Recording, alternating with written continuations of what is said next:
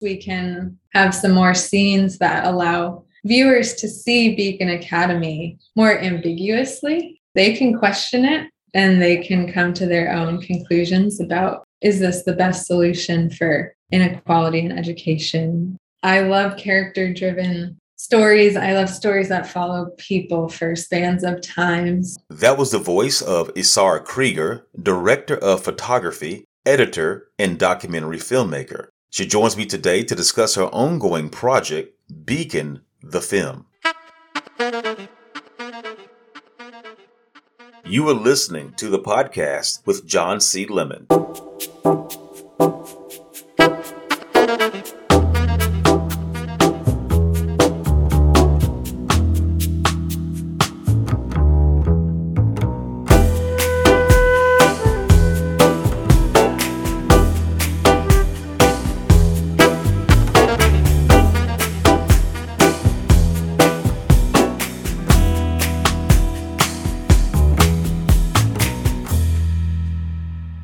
Isara, welcome. Thank you. Thank you.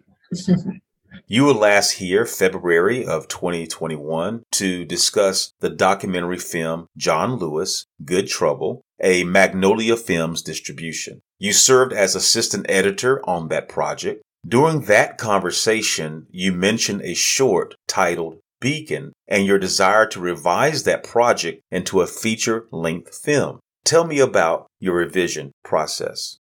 It's maybe more complicated than one would think. And also, thanks for having me. It's great to see you too.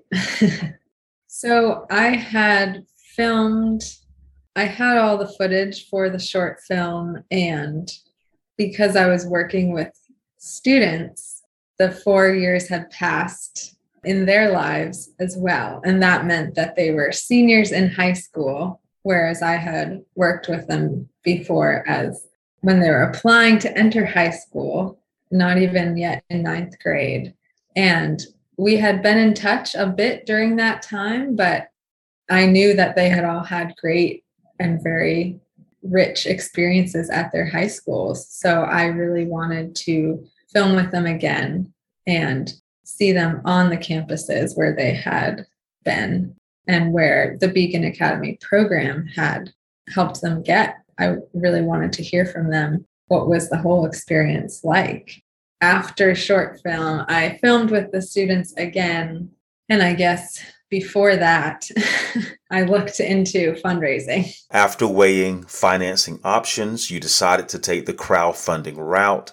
How is that progressing? There's been so much to learn. There's been months of preparation, and we are expecting to finally launch our large-scale campaign in 2 weeks. Congratulations. Thank you.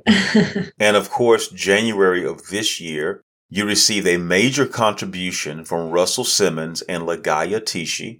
I imagine that win in your cell gave you the confidence Beacon the Film would come into fruition. Yes, yeah. And they're so awesome. We were really grateful to have that. It's taken us a long way. I'll say we actually connected with them also through reaching out to people for the crowdfunding. So really the first step was researching crowdfunding and planning.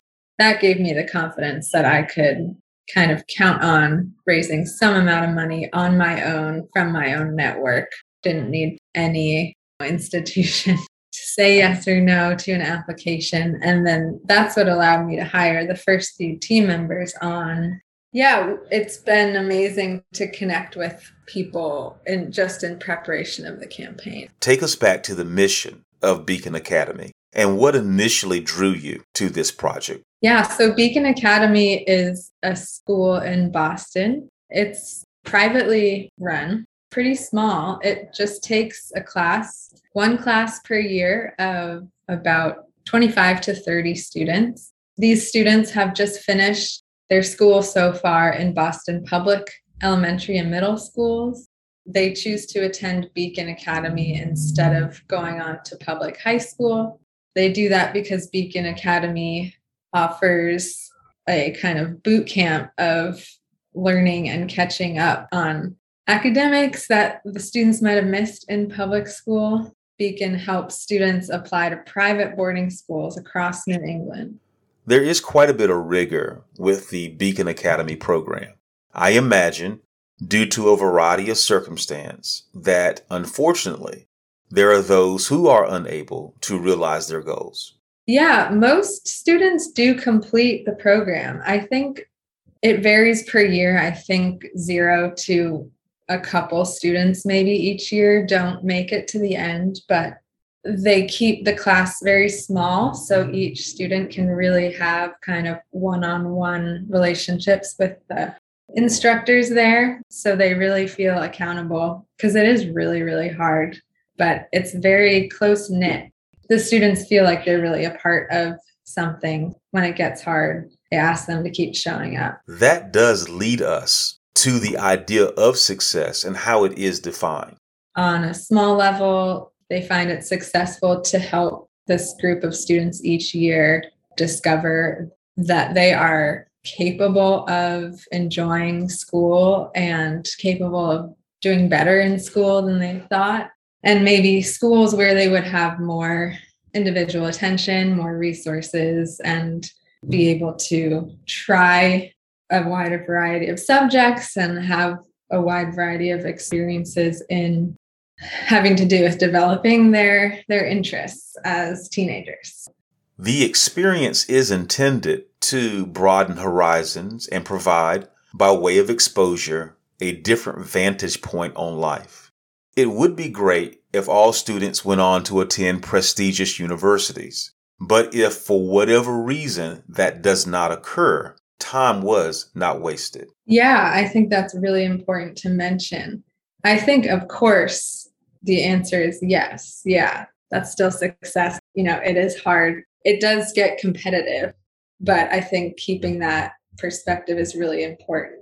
Referring again to our 2021 conversation, you shared a few details of your life. Let's listen to that audio and we will pick it up on the other side. I've been very grateful that I had that experience actually to switch out of that private school. And I feel like it put me on track to be a person that I appreciate more in the world. I do think, when I was 12 and younger, I didn't know what I was missing. But after in high school and college, I did come to a little bit resent my old peers at the private school who stayed in that environment and, as you say, go on to good colleges. I do feel like there's something lacking when you have just rifts between people's experiences. If you don't know people who are going through a different experience than you just can't have the same kind of compassion and empathy for the situation, even if you hear about it on the news. So I do think it's interesting to ask about the benefit of that person. I think as society, I think it's detrimental. I think for the person, that's interesting because some people might want that ignorance. Your childhood setting could easily be described as privileged, but you later found yourself in a public and more inclusive environment. You reflected on that experience and concluded that you were bettered by it. Beacon the Short examines this holistic idea. I share some similarities with the experiences of the Beacon students experiencing these vastly different worlds within education, just in one regional area. Of course, there's much about their experiences that I can't relate to, but I think something that still stands is appreciating having seen the different worlds. And I think that adds a lot to a life and an understanding of life and of structures and inequality. I'm happy for the students in the film that they got to, it seems, discover themselves in the high schools where they ended up, and they are truly on their paths in college. Even the one student who ended up, Mackay, in a college that didn't quite feel right for him, he's realized that and he's gonna apply to art school instead, and I'm really happy for him. It's hard to compare experiences in the sense of better. I think there's something to the understanding that comes with experiencing. Why is it necessary to revise Beacon into a feature-length film? Honestly, it's kind of simple. It's so I could have more space to investigate basically exactly what we're talking about and to really ask, what does our society define as success and who gets to define success? I feel like the short film gave an introduction of Beacon Academy and what going through that year is like as a student, but I felt like I had so much more footage that allowed deeper looks into that program, the themes that really are happening in that program. And when you're young, it's hard to understand if you're being told one way to do things, the complexity of the situation. So I feel like with giving that year more space, we can have some more scenes that allow viewers to see Beacon Academy more ambiguously. They can question it and they can come to their own conclusions about, is this the best solution for inequality in education? I love character-driven stories. I love stories that follow people for spans of time. I would have liked to follow these students even more closely and be with them the entirety of their time in high school. I could not do that, but it's really special to still have this footage of them. You uniquely plan for the subjects of your film to participate in the final cut editing process. The intention is that they would retain authorship of their stories in an authentic way. What challenges do you anticipate with this process? I've been having interesting conversations about this with my editor, Justin Lewis, who's awesome, and then co-producer and producer. Yeah, it's complicated. I foresee, I guess, challenges. The rule historically has been not to do this, not to allow your subjects into the editing process. And that's what you're getting at with this question, because it can be uncomfortable to watch yourself on film. So they could have a lot of reactions that are not even fully part of the story. You know, oh, I don't like seeing myself do this thing. It is hard to do it in the authentic way of really having our creative team be open to feedback and not just retain the right to say, well, we're not going to do that.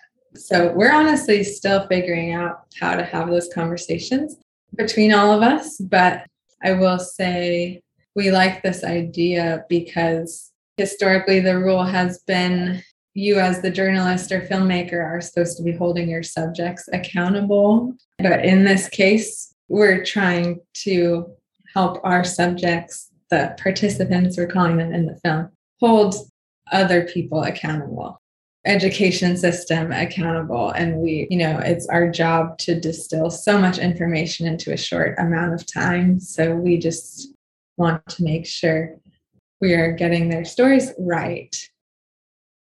To go back to your question, I think we're going to have certain prompts really to focus our discussions on the story and move away from things that may be uncomfortable, I guess, on screen.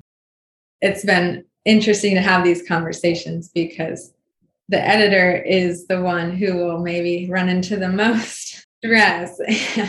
Me and my co-producer, at the end of the day, there is a lot of trust between me and the students and me and the editor, which is wonderful.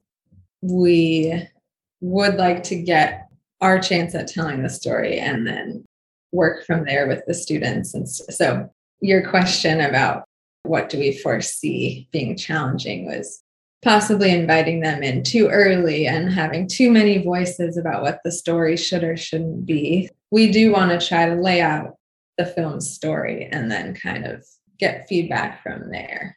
Telling new stories is what it is all about. As always, I enjoyed our conversation. Thank you for returning and catching us up on the progress of Beacon the film and the anticipated completion date. Hoping to finish it later this year and releasing realistically early next year. A few distribution details are still being worked out. I'm definitely looking forward to its release? We are hoping to land it on a streaming platform that will be viewable across the country. We'll see how that goes.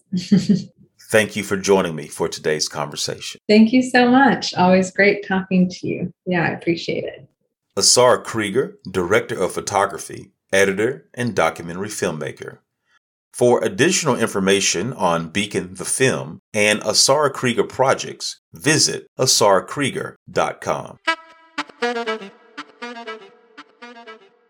That's our podcast for today. I'm John C. Lemon. Thank you for listening. I'll see you next time.